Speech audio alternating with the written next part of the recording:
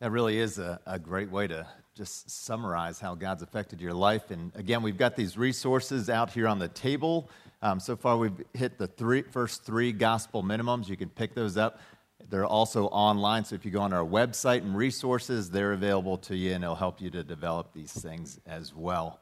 Hey, we're excited to be here on this rather frigid day. I'm especially impressed by the folks that are out back right now. I think we have a picture of them. At least Kurt told me we had a picture of them. Well, imagine that there were some people on the screen.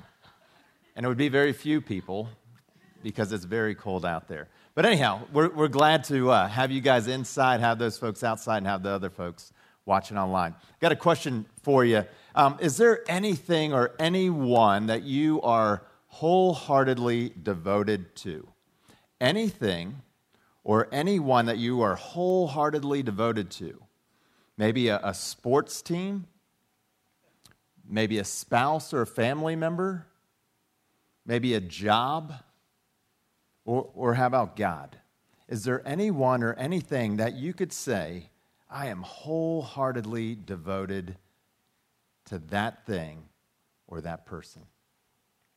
I want us to talk about this idea of devotion, and we're going to wrap up really where we started last week, looking at this inheritance of land that was given to the Israelites. But specifically today, we want to look at the inheritance given to one individual, a man by the name of Caleb, who is known for his wholehearted devotion to God. So we're going to be in Joshua chapter 14. It's page 220. If you have a church Bible you want to follow along, feel free. Now, the first 5 verses summarize all of chapter 13. So we have all of chapter 13 summarized in the first 5 verses, and here's how it goes. It says, Now these are the areas the Israelites received as an inheritance in the land of Canaan, which Eleazar the priest, Joshua son of Nun, and the heads of the tribal clans of Israel allotted to them. Their inheritances were assigned by lot to the 9.5 tribes, as the Lord had commanded through Moses. So basically, what we see here is God divided up the remaining land west of the Jordan River, and then the leaders of the tribes, along with Joshua and Eleazar the priest, they got together and they just like rolled the dice. And whoever got whichever piece of land got it. All right, that's basically what's happening here. And then in verse 3, we see again another recap. It says, Moses had granted the 2.5 tribes their inheritance east of the Jordan, but had not granted the Levites an inheritance among the rest. For Joshua's descendants had become 2 tribes, Manasseh and Ephraim. The Levites received no share of the land, but only towns to live in, with pasture lands for their flocks and herds. So the Israelites divided the land just as the Lord had commanded Moses. Again, we covered all of this last week. If you missed it, go back, listen to it, watch it. It's all available to you. But in essence, what's happening here is this part is a recap that the land east of the Jordan was already allocated to 2.5 of the tribes. So there's 12 tribes. 2.5 of the tribes got land there. So Reuben and Gad, these are their descendants. And then half of the tribe of Manasseh received land, again, east of the Jordan. Now the Levites, we talked about the Levites last week, and they didn't get any land. It seemed like they sort of got shortchanged a little bit. Their inheritance was to serve the Lord and for God and his people to provide for them. But they were allocated cities to live in and then some land for their animals to graze upon. So they weren't completely neglected. Now, what we see happening next is the tribe of Judah is coming forward. And they're coming to Joshua, and they're coming to find out what is their inheritance. What land have they been allocated? And specifically what we're going to see is this man by the name of Caleb and the allocation of land that he receives as his inheritance. So look at verse 6 with me. It says, Now the people of Judah approached Joshua at Gilgal. That's where they were camping, and they'd been there for a number of years. And Caleb, son of Jephunneh, the Kenizzite, said to him, You know what the Lord said to Moses, the man of God, at Kadesh Barnea about you and me. I was 40 years old when Moses, the servant of the Lord, sent me from Kadesh Barnea to explore the land. And I brought him back a report according to my convictions. But my fellow Israelites who went up with me made the hearts of the people melt in fear. I, however, followed the Lord my God wholeheartedly. So on that day Moses swore to me, the land on which your feet have walked will be your inheritance, and that of your children forever, because you have followed the Lord my God wholeheartedly. Now, in case you're not familiar with the story of the Israelites and coming into the promised land, or maybe you just don't remember it, let me recap it rather quickly. You may recall that the Israelites had been captives. They'd been slaves in Egypt for some 400 years. And then Moses came and he led them out of slavery, and he was taking them to this promised land, this land that God had promised to Abraham hundreds of years prior. And so they're on the verge of entering into the promised land, and he takes from the 12 tribes one representative, one spy, to go into the land and to spy it out, to see whether the land was good and what type of people were living there. And so of the 12, Joshua and Caleb were among them. And so Joshua came from the tribe of Ephraim, and Caleb came from the tribe of Judah. And so the 12 go into the land, and then they come back, and they all have similar reports. And they say that the land is great. I mean, it is a land flowing, quote unquote, with milk and honey. And they even brought back some of the fruit for people to see and to taste, and it was so good. But they also had a report that the inhabitants of the land, those that occupied the land, their enemies, they were big, they were strong, they were fierce, they were intimidating. Now, this is where the reports changed, because 10 of the spies said, there's no way we can defeat the enemy. They are too great, they are too mighty. But 2, Joshua and Caleb, said, no, that is true about them, but we can defeat them because God is with us, and God has promised us this land. He has promised to deliver them into our hand. Well, the majority of the people, they believed the report of the 10 versus the 2. And then they began to grumble against Moses and his brother Aaron. They went so far as to even plan to stone Joshua and Caleb to death. They were going to kill them. Well, God was growing angry with them, and he was going to wipe them all out. But instead, he decided, no, here's what I'll do. I'll have the people wander in the wilderness for 40 years, 1 year for every day that the spies were in the land.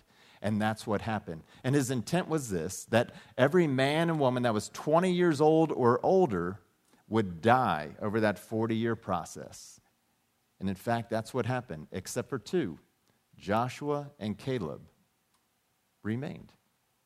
So, This is what God said about Caleb. And Moses wrote it down. It's in Numbers 14, verse 24. And I think it just speaks to who he is as a man. It says, but because my servant Caleb has a different spirit and follows me wholeheartedly, I will bring him into the land he went to, and his descendants will inherit it.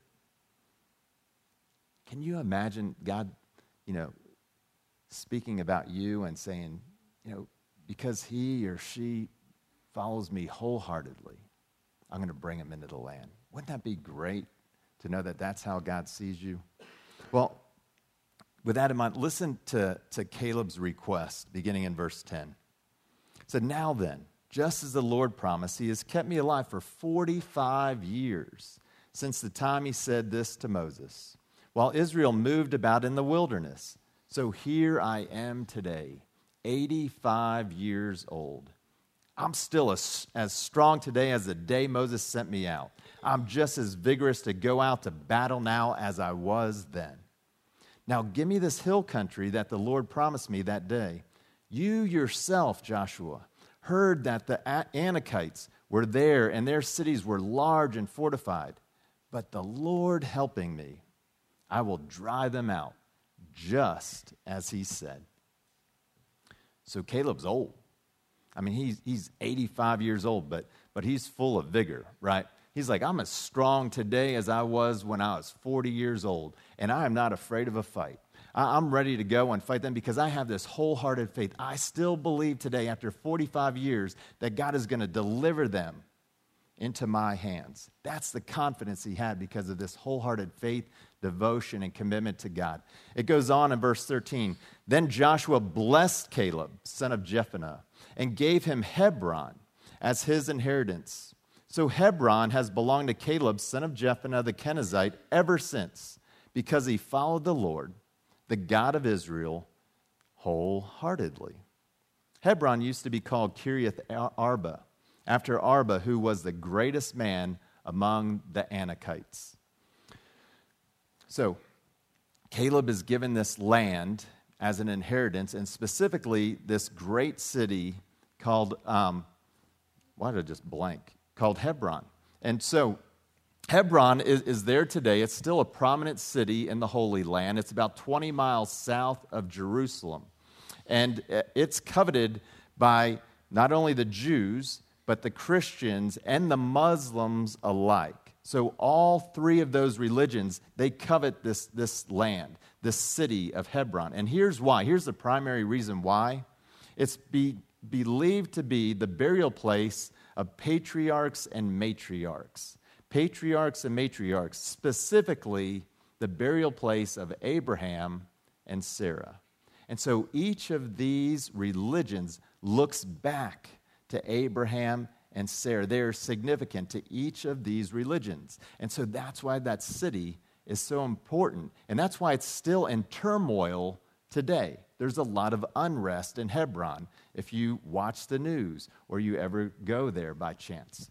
So that was given to him. Now, I want to spend a few minutes just looking at what we can glean from Caleb. Again, if you didn't pick up on it, it keeps talking about his wholehearted faith, his wholehearted devotion, his wholehearted commitment to God and to others. And I think we can draw from his wholehearted commitment some things that we can apply to our lives and what it may look like for us to be wholeheartedly committed to God and others. I think there's a part that we play in that, but most importantly, there's a role that God plays in that. And I believe that if we come to him, we ask him for this wholehearted commitment, that he will give it to us. He will give it to us. Now, the first thing that I see is that folks that are wholeheartedly committed to God, they've developed endurance. They've developed endurance. Think about Caleb. I mean, the man was committed. He was committed to God. 45 years after God had promised him this land as an inheritance, he continued to be faithful. He had developed endurance over those 45 years. He wandered with his fellow Israelites in the wilderness for 40 of those years. He suffered greatly, not because of his unfaithfulness. He suffered greatly because of the unfaithfulness of his countrymen, his brothers, his sisters. He saw probably most of his friends and family die in the wilderness, and yet his faith didn't waver. He continued to develop endurance. He was faithful until he came into the land. Now, the question is, do we have endurance? Do you have endurance? Are you known as someone who wholeheartedly just is faithful to your spouse, who is wholeheartedly committed to your family, wholeheartedly committed to your work, your school, or wholeheartedly committed to God? Is that an attribute that others would say is true of you?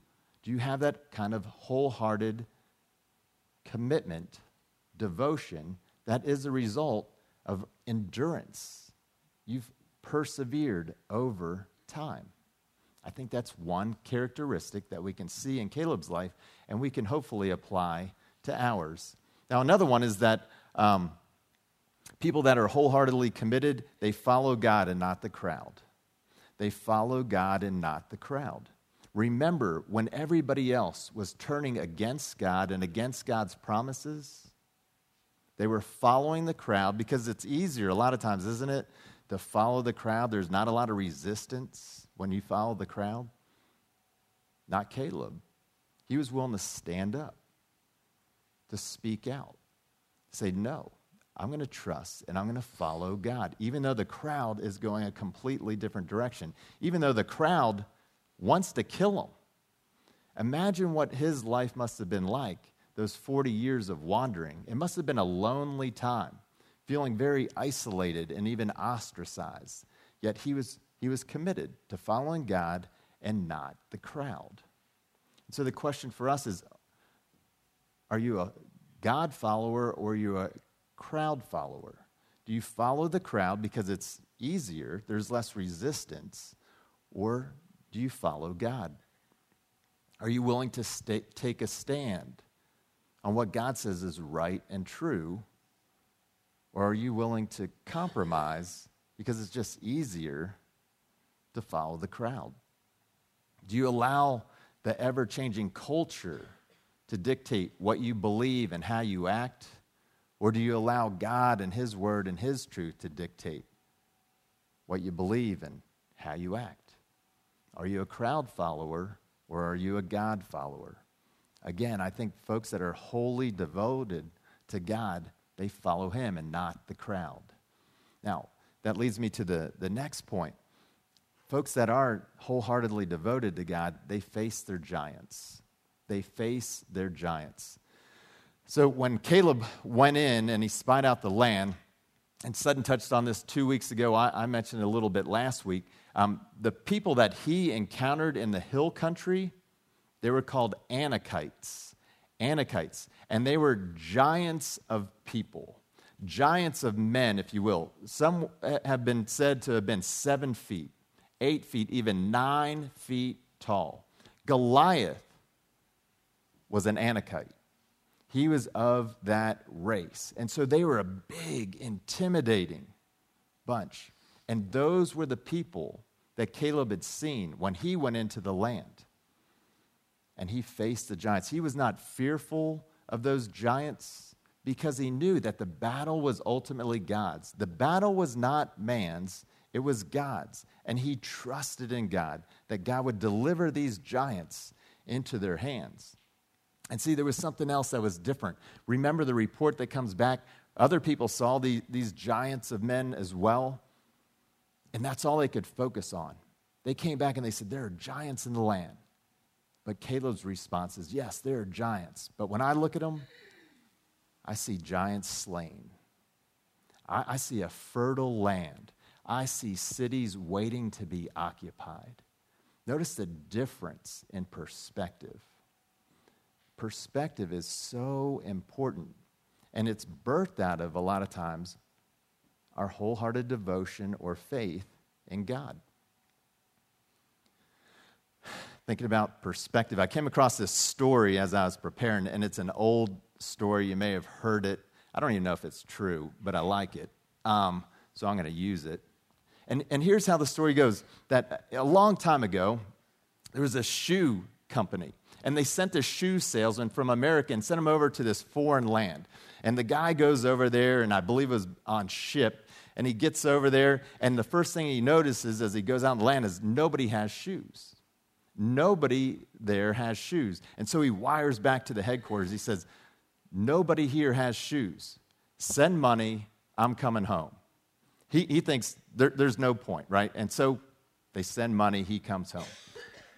They eventually send another shoe salesman to the country. He gets there, wires back, same report. Nobody here has shoes. Send me all that you can manufacture. You see what I'm saying? He saw opportunity. Nobody has shoes. Give me all the shoes you got. I have this endless, demand for shoes. They don't even know what they're missing.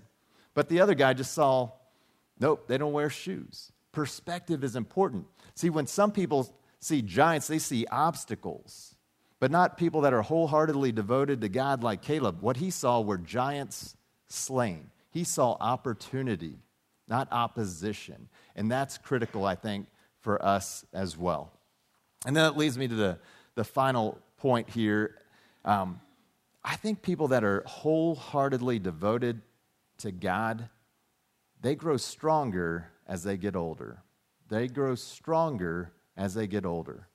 Now, Caleb said, look, I'm 85 years old and I'm as strong as I was when I was 40. I'm still ready and willing and able to go out there and battle the enemy. But I think what was really true, I don't know if he was as strong as he was when he was 40. He certainly felt as strong.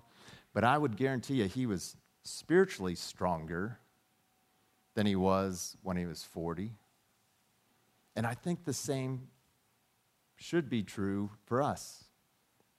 Think about myself. So I'm 56 now. I know you're shocked to believe I could be that old. But anyhow, I still think I am as strong as I was when I was 40, which may not be saying a whole lot. But I feel that way.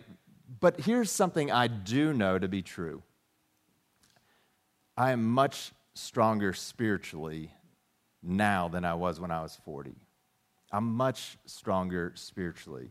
And I continue to grow more and more strong. Like, here's the thing. When I open up the Bible and I start to read it, it still comes alive to me. Like, I am so excited to read it. And then to study it and to see just more and more nuggets of God's wisdom just rise into the surface, things that I've never seen before, even though I've read it over and over. And it excites me. And I love seeing, like specifically as we're going through this study, seeing how the things in the Old Testament tie together with the things in the New Testament, how they apply to our lives today. I love that. I feel like I'm a kid in a candy shop just learning and growing all the time. I love having the opportunity to meet lots of different people and to interact with folks like you and to see God at work in your lives. And He's changing and transforming people. I love that 3-word testimony, and I hope that every one of us can come up with one of those and share our story of how God has been at work in our lives. That gives me life. It makes me feel young, and I continue to grow because I want to see more and more of that happening. It's exciting. And here's another thing. Like, I am old enough now to where I am seeing some prayers that I've been praying for years and years and years being answered. Some of my prayers that I honestly, if I'm just being real with you, I didn't think they would ever come to pass. I just thought they were too far out there, too great. Like, God's doing it. He's doing it. And so the older I get, the stronger my faith is becoming. I think, that's something that we should aspire to if we are wholeheartedly devoted to God. I think that should be a reality for all of us. And so I think just looking at a quick glimpse of Caleb's life, I see 4 characteristics of wholehearted faithfulness and commitment to God that should be and can be, if we desire it, evident in our lives as well. I do believe that we can develop this endurance and that we can and should be followers of God instead of followers of the crowd.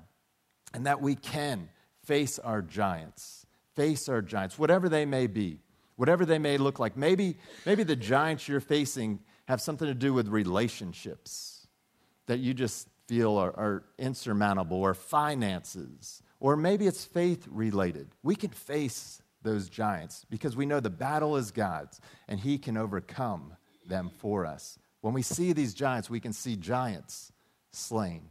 And then finally, as we get older, I think we can grow stronger spiritually. Every single one of us. That should be our goal. That should be a reality.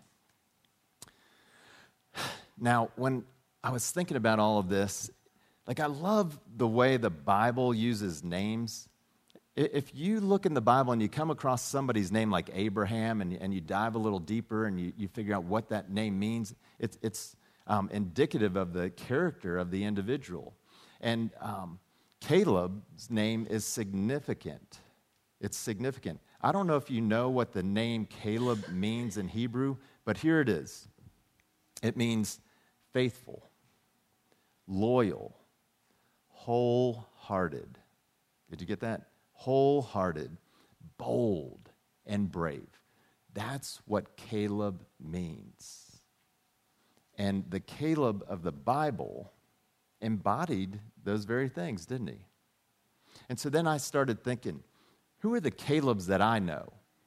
Who are the Calebs that you know? And start running through some of the Calebs in your mind. And I started thinking, who are the Calebs in our church? And the first Caleb I thought of was Caleb Wright, the son of Josh and Claire Wright. And so then I was curious. I was wondering if they had a clue why they named him Caleb. Because some people just come up with a name and they're like, that's a cool name. I'll just name him Caleb. It's in the Bible. Sometimes you're like, why did you pick that name in the Bible? Did you know what you were picking? So anyhow, I hit up Josh and I was like, Josh, why did you name your son Caleb? And little did I know that he had already made a social media post when Caleb was born. But I'm not on social media, so I'm pretty clueless. But he sent this post to me, and I asked if I could share it with you all, or at least some excerpts, and he said sure. And so I think this is great. If you look at the name Caleb, so Josh and Claire, what they were doing is really speaking this into their son's life. They're saying, we want you to be, not just named Caleb, we want you to be a Caleb. We want you to embody things like wholehearted devotion to God. And then Josh summarized it with a prayer at the end. And I'm just going to pull a few pieces of that prayer out and share it with you, because I think it's pretty encouraging. So, this is Josh. My prayer of you today is that as you grow old, you begin to discover this identity that God pours over you. That like Caleb in the Bible, who gave himself totally to God, you will personally know how good God is, how much he loves you, and how much he has in store for you. I pray that like Caleb in the Bible, you'll be full of faithfulness, loyalty, wholeheartedness, boldness, and bravery. And also like Caleb in the Bible, I pray for other Joshuas to come alongside you in your life that you can fight the enemy with and experience God's promises with. There's still land out there that needs to be fought for, and it's not easy land. I pray that we won't fall for the trap of wanting the easy land that often makes us complacent, unthankful, and forgetful. Instead, I pray for hard land where we must be dependent on God showing up. And one day, when you ask me for your hard lands to go fight for, I ask for faithfulness and wisdom in knowing you're ready to go fight for them. Until then, I can't wait to fight enemies with you. And if God goes with us, we will drive them out. Love, your dad.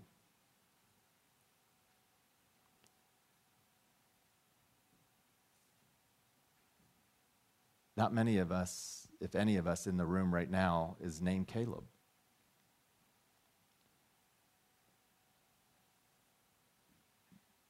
You may not have a son, or maybe you have a son and you didn't name him Caleb. But don't you want personally, or want your child or your grandchildren to have the characteristics of a Caleb? Don't you want that boldness, that wholehearted commitment and devotion to God, that fearlessness, that trusting in him, not wavering in the face of your enemies, your giants? Isn't that who you want to be and who you want your children and your grandchildren to become? I think all of us should be Calebs.